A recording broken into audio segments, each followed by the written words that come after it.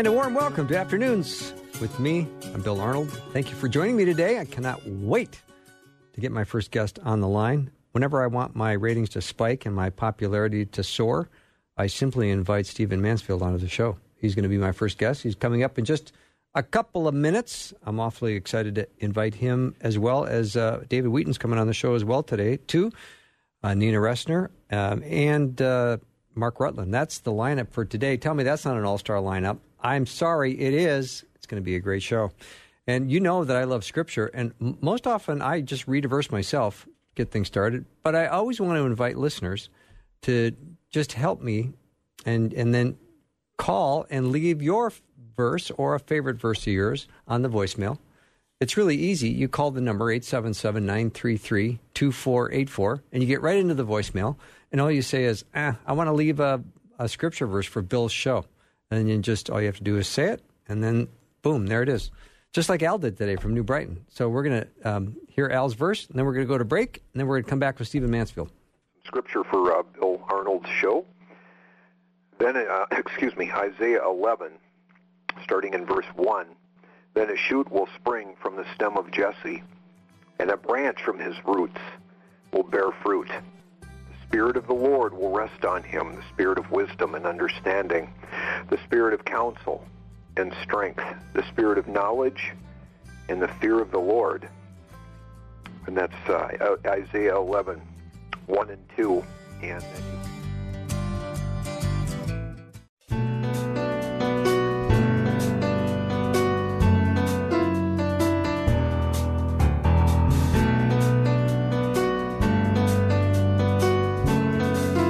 Mr. Stephen Mansfield is a New York Times best-selling author. He's written many books: The Faith of George W. Bush, The Faith of Barack Obama, Lincoln's Battle with God. He is a historian, a biographer. He is also the founder of the Mansfield Group, very much in-demand speaker and consultant. He lives in Nashville. He also has a place in D.C. Stephen, welcome back to the show. Hey, it's great to be back with you. Thank you. I just love when you come on. I promise. My ratings soar. That's because I say a lot of crazy and controversial things. You probably do. And I love the book, Ask the Question, Why We Must Demand Religious Clarity from Our Presidential Candidates. How timely. Thank you for writing this. Oh, thank you. It's a privilege. Yeah. Let's start by just chatting a little bit about some of the truths about religion in America right now.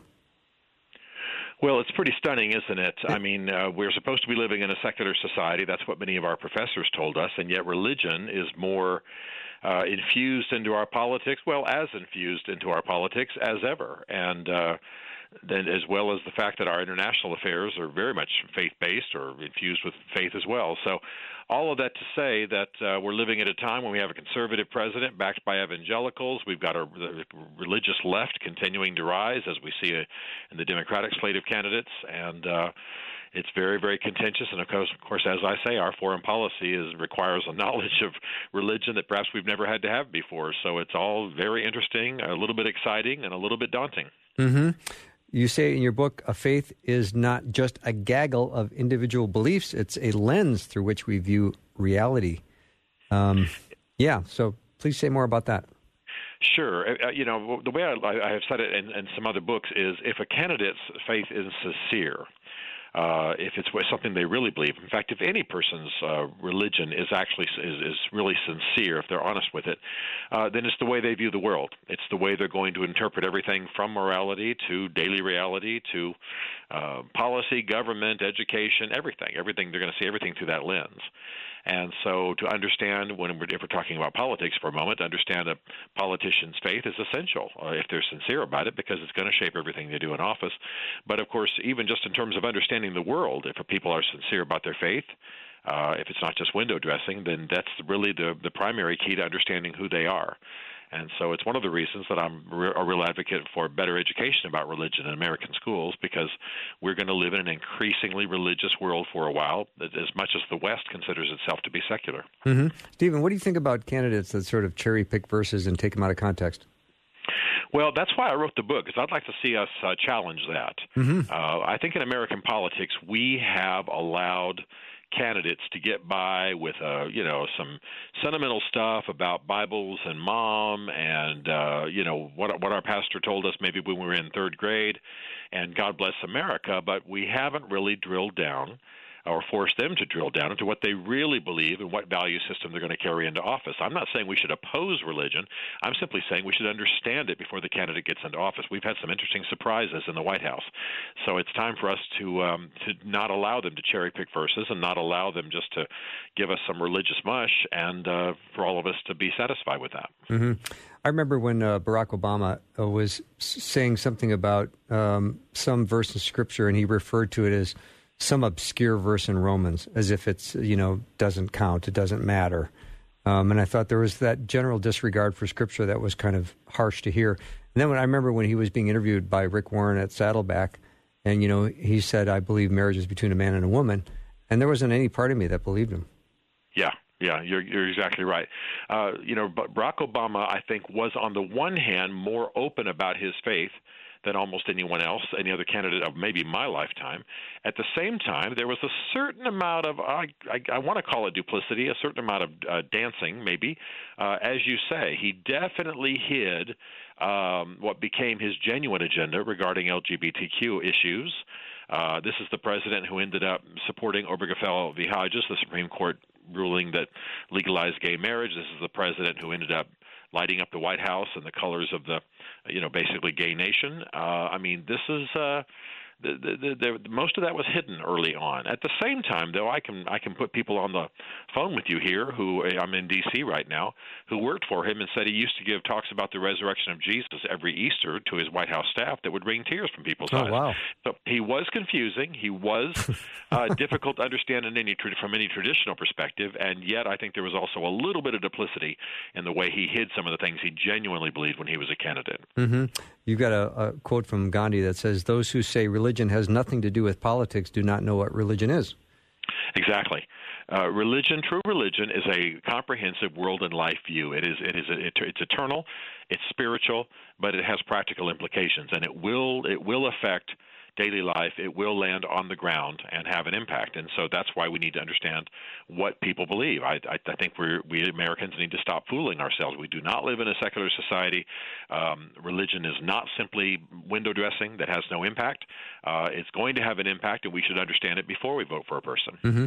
When the stats are, Stephen, that 92% of Americans believe in God and 70% of all Americans are Christians of some kind, that deck is pretty stacked. It is.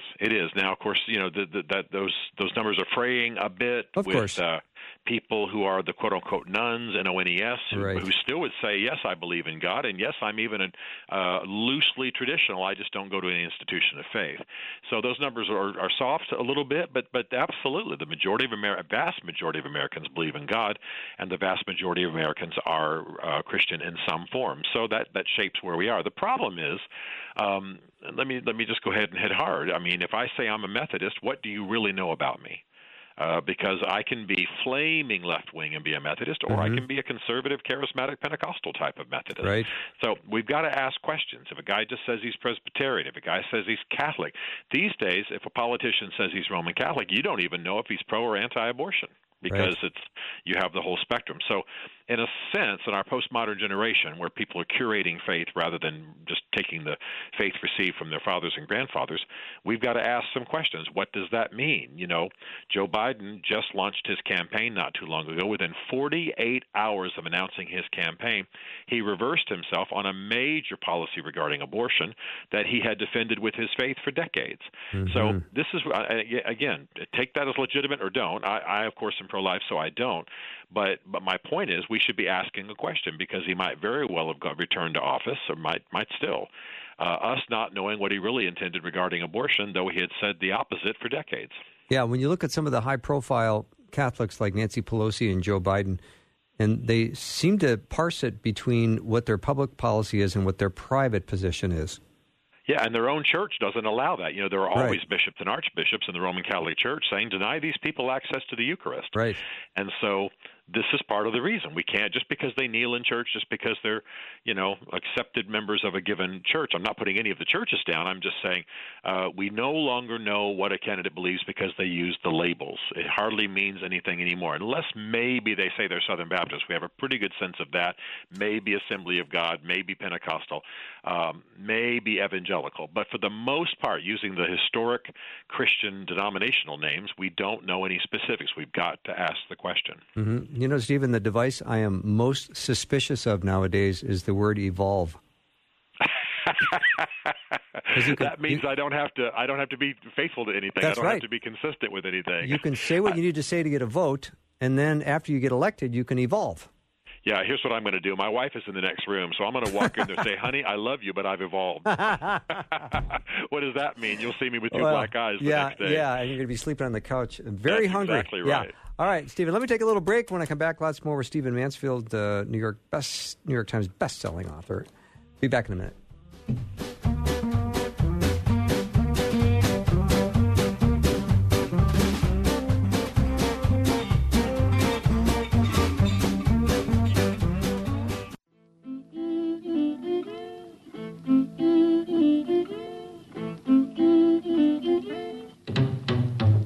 Welcome back to the show. I've got Stephen Mansfield on our studio line, the New York Times best-selling author, popular speaker.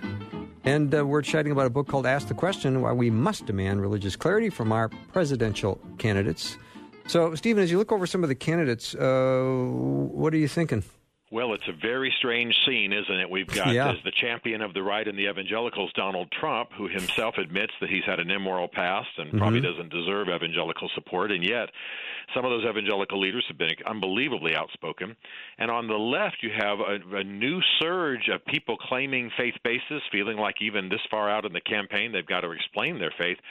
And yet it's as we were just discussing, a faith that they claim at a personal level, but is quite distant from the institutions they want to align themselves with. Again, I'm a Baptist, I'm a Roman Catholic, I'm a Presbyterian, I'm a Methodist, but they've drained those words of content. So yes, I lean right. I'm certainly right of center in my politics, so some people can take this as having some bias, but I challenge them to think about the Democrat candidates and to think in terms of, what exactly do they believe? I'm not trying to question anyone's personal affiliation or loyalty to God, but in terms of their theological positions and what that's going to mean in public policy, try to find some firm place. It's a little bit difficult to do right now.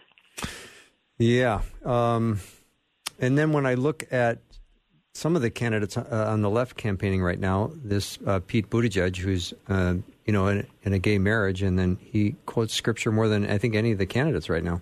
Yeah. That's absolutely right, and this is where we're going to need some discernment. This is where we're going to have to ask some questions.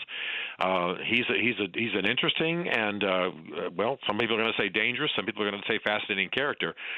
He is gay. He's in a gay marriage. He claims to be a Christian. He goes to church, and yet he also seems to have a tremendous command of Scripture. And yet he's obviously committed to a lifestyle that any plain text reading of the New Testament, either Testament, we would certainly say he's living a lifestyle contrary to that. So this is where we have to have some discernment.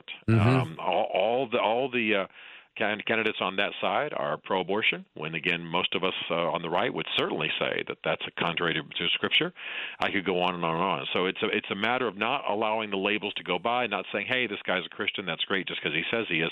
Ask the question, what do you believe? Why do you believe? How do you sidestep those places in Scripture that condemn the very lifestyle you're leading? And by the way, you owe that obligation not just because we're walking the streets together as American citizens, but because you're asking for my vote. Yeah.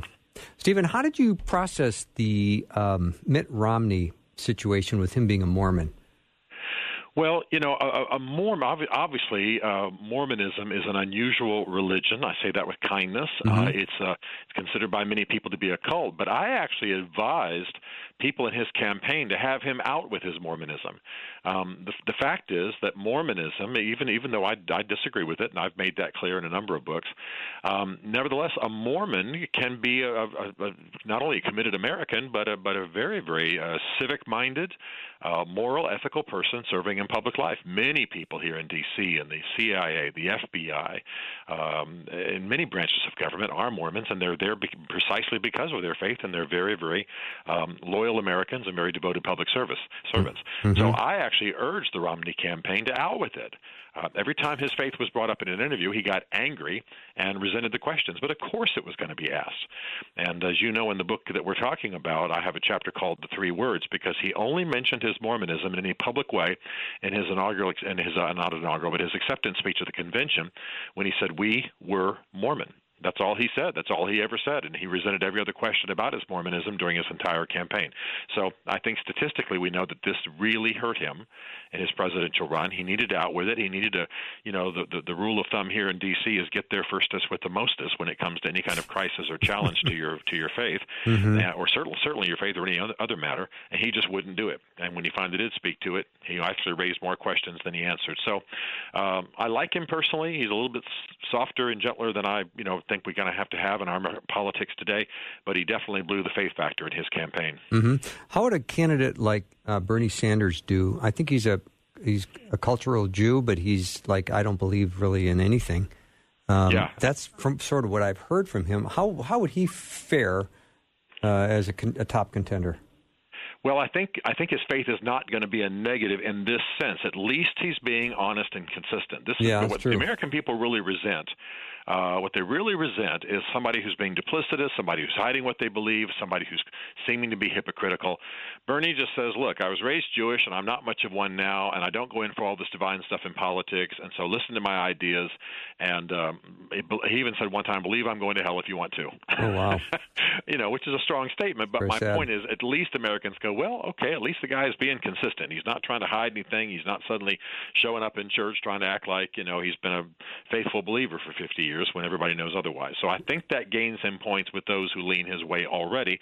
It's not going to convince anybody on the other side, but at least it's got a little bit of integrity to it. Yeah. Stephen, I'd love to maybe get some examples of how to respectfully and fairly ask about a candidate's faith. Yeah, what you ask, what you do is you say, what are the implications of your faith for this particular area of politics?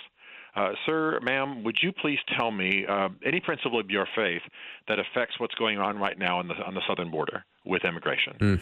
Would you draw a line for me? This is the way I often frame the question. Would you draw a line for me from what you believe, what your faith is, what you've just told us, to the issue of abortion today, or the issue of gay marriage today, or religious liberty today, et cetera, whatever the current issue is? Just ask for a line. And the reason I use that phrasing, would you please draw a line, is I'm wanting them to make a connection. I don't just want them to take off in a lot of pious mush and wrap a lot of politics, right or left, in some kind of religious veneer.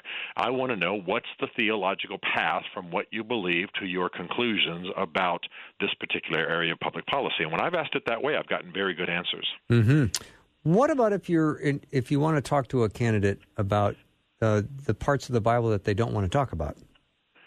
Well, I mean, you're only going to be able to force them so far. Oh, of course. I don't think we're going to be able to make them talk about what they want to talk about. But I do think that when, for example, Buttigieg, if I'm saying that correctly, I always mess it up.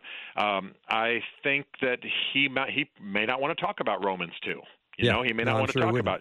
Now, Barack Obama jumped right in. He did it insultingly. He is doing that. Higher criticism approach of choosing some scriptures over others, dismissing some, that kind of thing, looking at the number of words with which something is said and judging them that way. But at least he treated it. At least he put it down in black and white. At least he put it in print. And so there's some commendation for him in that. But I think what we have to do is keep asking the question. I also strongly recommend to my tribe, people who are a bit on the right, people who are faith-based, to ask with kindness. Don't prosecute. Sir, ma'am, be respectful. Please, would you mind helping me understand what is the connection between Romans chapter 2 and the lifestyle you're living, sir? That kind of thing. Or your view on LGBTQ, or the ruling of the court made last week, that kind of thing. Be kind, be gentle, and draw them out. And I think that many of them now know that they're not going to get very far unless they articulate more clearly what they believe, and they may respond very well. Some of them just won't respond at all. Mm-hmm. Do you think the evangelicals are going to come out in big numbers for this election? I do.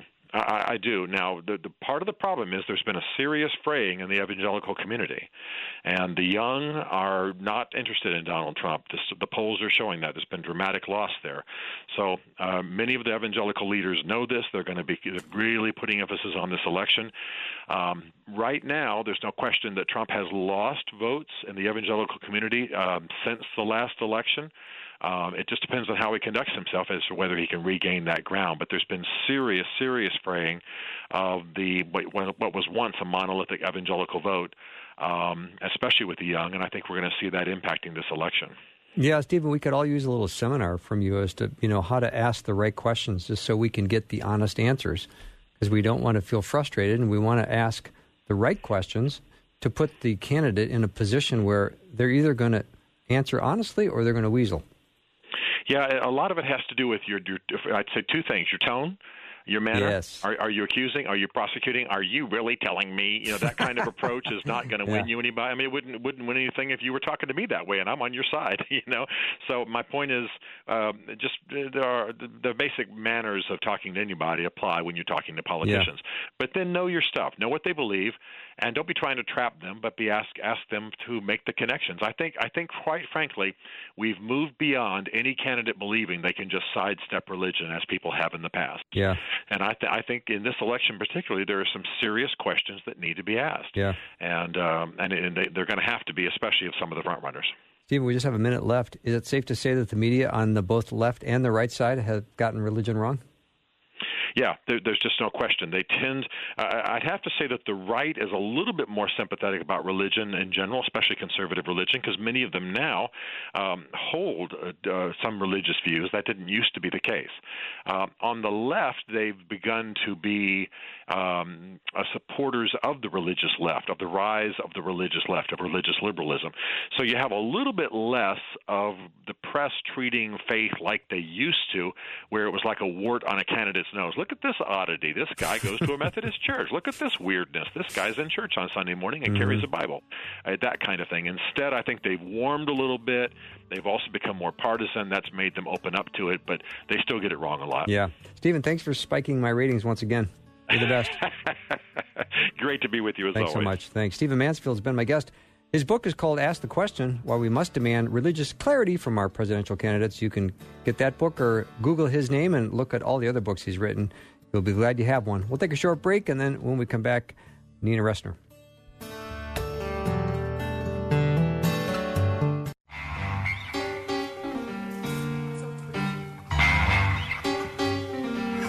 Lord have mercy. Lord have mercy on Oh, Lord have mercy. There's some relationships, some marriages that need God's mercy.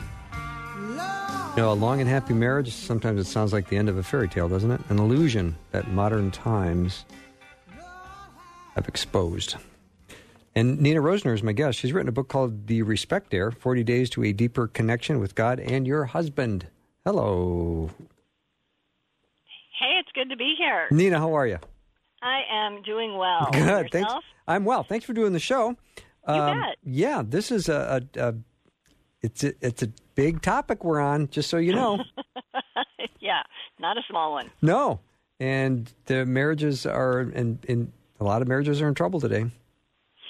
Yeah, it's a hot mess, and you would think that people of faith would have something that looked a little different, but unfortunately that's not the case overall. Yeah. Let's talk about the respect aspect, the importance of respect in relationships. And, we can talk about marriage and friendship and just go from there. Yeah, so one of the things that research shows, and I'm a full believer that finally science will catch up and go, oh, Bible, guess that's true, because we already know what's true. But research shows that if you don't respect yourself, then your respect that you have for someone else really doesn't matter. And so in the Bible, it talks about how we need to have our yes be yes and our no be no.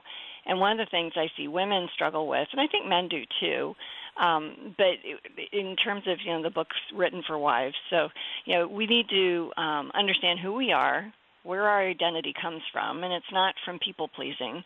And then how to respect ourselves so that we're rested, we're engaging in things that fill us up and fulfill the identity that God created us in. And then we have respect that means something to somebody else. And it's not, you look at marriage and you go, well, what do you mean? Ephesians says I'm supposed to respect my husband, and the hair on the back of your neck stands up if you're a woman, and that's the first time you've heard it. At least that was my experience, and a number of my friends and people I work with in ministry, they say that. And it's because our culture says respect is to be earned. But God's word is a little different than that, and it says give it away unconditionally, which is, the question really is, are we respectful people? And I think the answer to that should be yes. So do you think respect is a virtue that is absent today, more so? Oh, golly, yes. I guess the answer is yes to that. Yeah, turn on the news and, you look at what our leaders are doing and the communication behaviors between anybody on social media. It's so sad. We've lost the awareness of the preciousness of humanity. Mm-hmm. So, Nina, let's talk about the women's identity, because I think you just had mentioned that earlier. And I want to go back to that because it seems that if there is trouble in that department, there's going to be trouble in the marriage. Yeah, and it's not something that just women suffer from, but our ministry works primarily with them, so I'm going to speak to right. that. It's a confusing culture to live in. A lot of us have survived the set your bra on fire stages of the 60s, and stand up and demand your rights and all of that. And then you have social media, which is saying, okay, have this perfect Pinterest house and your perfect Pinterest kids, mm-hmm. and the perfect Pinterest meal, and then you go on Facebook or Instagram, and here's all the photos that everybody's vacation looks, and you didn't go anywhere but to Toledo or something to see mm-hmm. your grandparents, so there's all this comparison. And there's a lot of pressure and a lot of mixed messages. And honestly, women and men are very confused about what is our role? What are we supposed to do? And because of that, and we're looking externally for that answer, then that confusion then ends up in all this stupid striving that really gets us nowhere. And those things should be navigated between the two people that are married in terms of what works best for your marriage, because yours is different than the person sitting, the couple sitting next to you. He may be good at math and do the bills in that couple, and she may be the one that's an accountant or does math well, So you have to figure those things out for yourselves and not let the pressure and social approval be the thing that guides you, but rather, what the two of you and what God wants for your marriage. Mm-hmm. So, Nina, if you're going to try to love the man you have versus the man you don't have, mm-hmm. is it important as to how you talk about your husband with your girlfriends or your sister or your mom? Yes. Whatever you pay attention to grows. Mm-hmm. And so if you're, and there's research on complaining. So it's really good to, from the first onset of a hurt or something, to articulate that. And you can do that in journaling. You can take that to God. You could even say to your husband, hey, this happened and it made me feel da-da-da. And then he's got an opportunity to go, oh, I didn't mean to do that, or, whatever. But to complain aloud to others after that first act, the research shows that is really bad for your brain. It creates negative pathways that then reactivate when something else negative happens, and then suddenly you've got a negative filter through which you're seeing everything that your spouse does.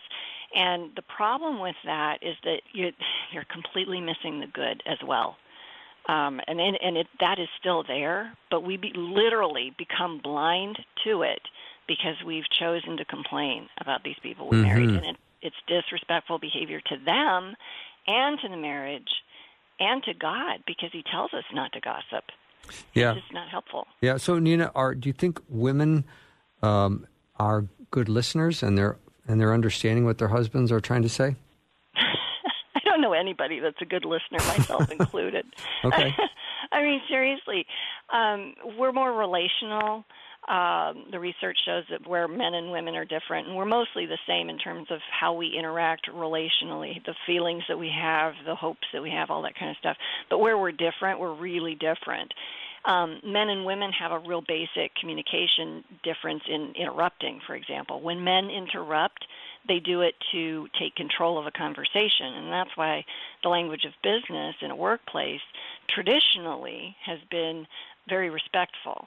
When women interrupt, we do it to participate in conversation, and it's an affirming experience for both women involved. But when a woman does that to her husband, like if he's telling her a thing and she's listening, but she's verbalizing over it, he's going to view that as something that feels like attack, and then he's going to get defensive. And that's actually very, very normal. And then the converse of that is when she's telling him something and he's, being respectful by not interrupting, not asking questions, and not, moaning, or any of those sorts of things, she may feel like there's something flat there.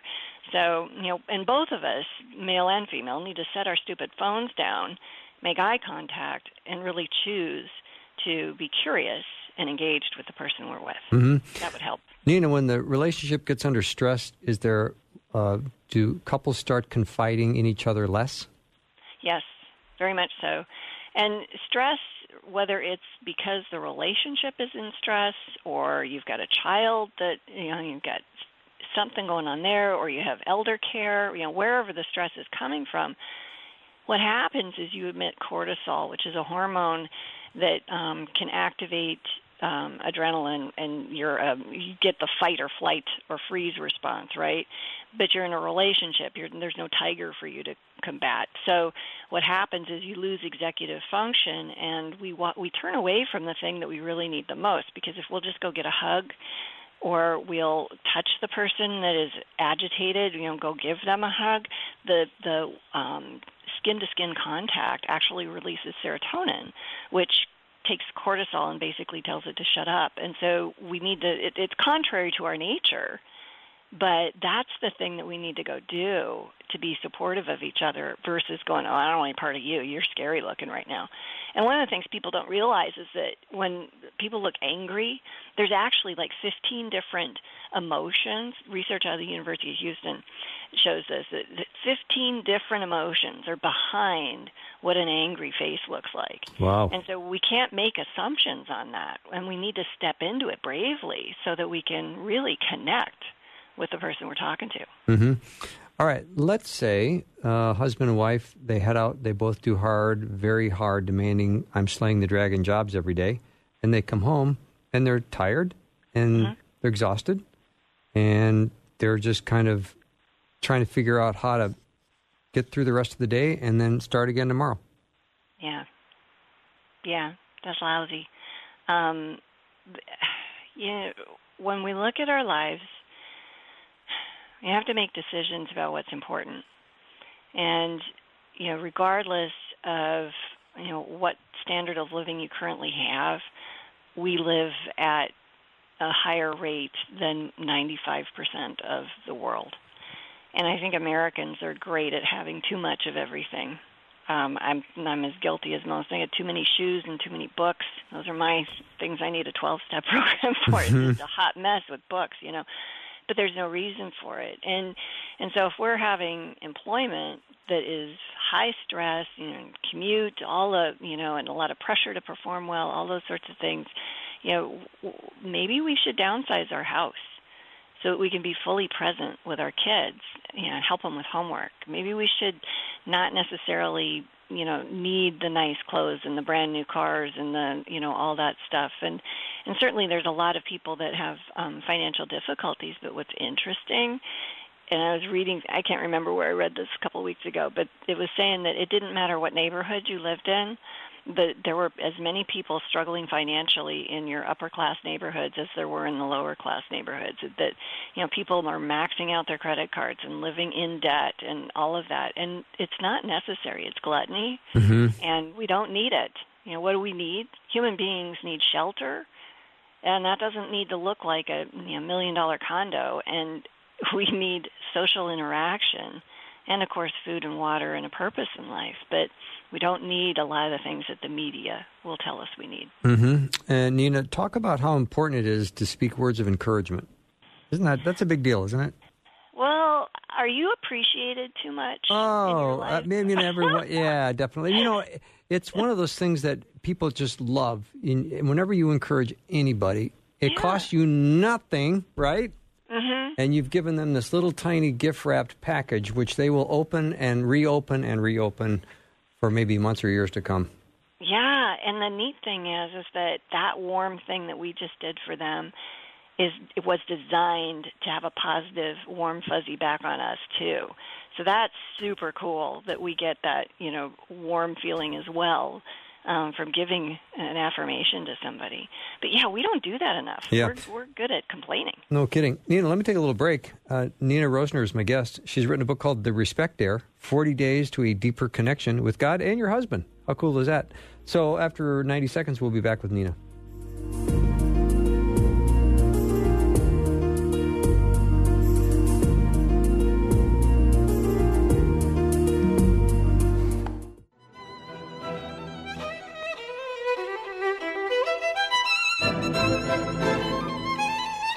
Welcome back to the show. My guest is Nina Rosner. She's written a book called The Respect Dare, 40 Days to a Deeper Connection with God and Your Husband. So let's talk about respect a little bit more, Nina, and let's discuss fighting fair. How important is that for respect? Yeah, I don't even know if there is such a thing as fighting and fair in the same sentence there, because fighting is always kind of unpleasant. Mm-hmm. There's a really healthy way to have dialogue when you have a difference of opinion or when somebody gets hurt in a relationship. And there's a lot of really unhealthy ways to do that, and they all involve disrespectful behavior, and I think we're probably all experts on that one. Well, probably the best thing, and you mentioned this earlier, is listening. So when somebody brings you a concern or a problem that they have or a struggle, we need to listen to that and then validate that person's experience. So let's say you had a car accident or almost had a car accident on the way home, and you come in and you're rattled.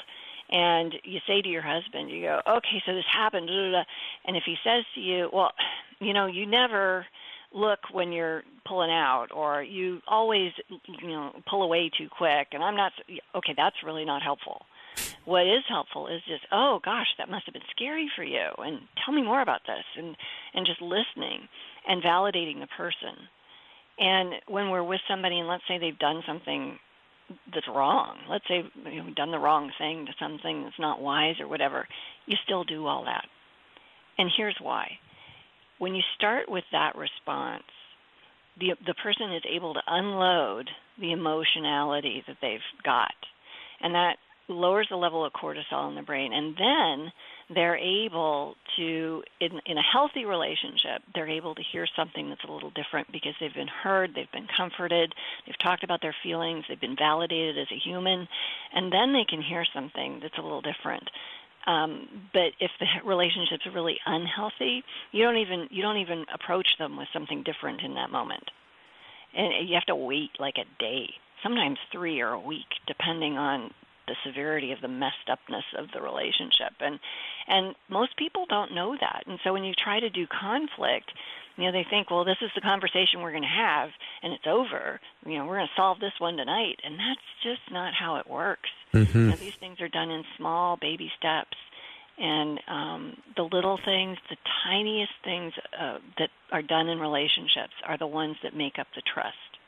And if that isn't handled well, when you go to do something big, it's just not going to work. All right, Nina, let's go back to the scenario. Both people are out working all day. So there's a lot of professional women that can come home and feel a little bit of an edge regarding household responsibilities. Maybe you develop some resentments. Mm-hmm. There's not enough getting done. Mm-hmm. So talk about resentment. Yeah, that is lousy. It eats your soul. And it comes down to two things. First of all, societally, women are better, more interested, care a lot more in housework. They have no offense to the men, but that's a thing for them. Men are not as, overall, these are averages in social science, okay? So, average, on average. So not all people are like this. But in general, women care more about this stuff. And that's the way it's been historically. That's the way it is now. We're the ones on Pinterest. I mean, you look at the demographics of those websites that promote this kind of stuff, that's where women are. So we have these standards. We know what other people are looking at. And then we got to go, okay, so how do we deal with this? And there's a number of things. First of all, and this is going to sound really, really countercultural, but I personally recommend that women work part-time if they have kids. And here's why. If you've got children, they need your best. And even if you're married, your husband needs your best. And you have time and margin in your life, so you're not stressed out. And you can do ministry, you can help your kid with their homework, you're around more. And historically, you're the one that's physiologically equipped to deal with those little kids in a different way than your husband is. So that's a thing. And that's not a very popular thing to say, but I will tell you, I've been a career person for 30-some years. I got out of college, got my master's degree, started working full-time in human resources and doing Dale Carnegie training at night. And I absolutely loved it. I was working like a crazy person, and so was my husband. And he was traveling, and we traveled and did all these things. And then I had kids. And I dropped back to part-time, and my husband made a really good decision when we got married. We were going to live off of his income in case we had children. And when we did have kids, I worked part-time. Sometimes I didn't work at all, and I had a job that I loved, and it was easy to do part-time. And I was able to use the training I had, but I was also able to be present for my kids. And I would not trade the relationship that I have with, and they're all grown now. My youngest is a senior in high school, but I wouldn't trade that for anything, because you can't get that back. There's nothing. There's no presentation at work that is worth, your daughter's fifth grade, art project or her science project or whatever it is. Those moments you can't get back. And we want to be close to our children when they're older, and so we got to make that investment when they're young.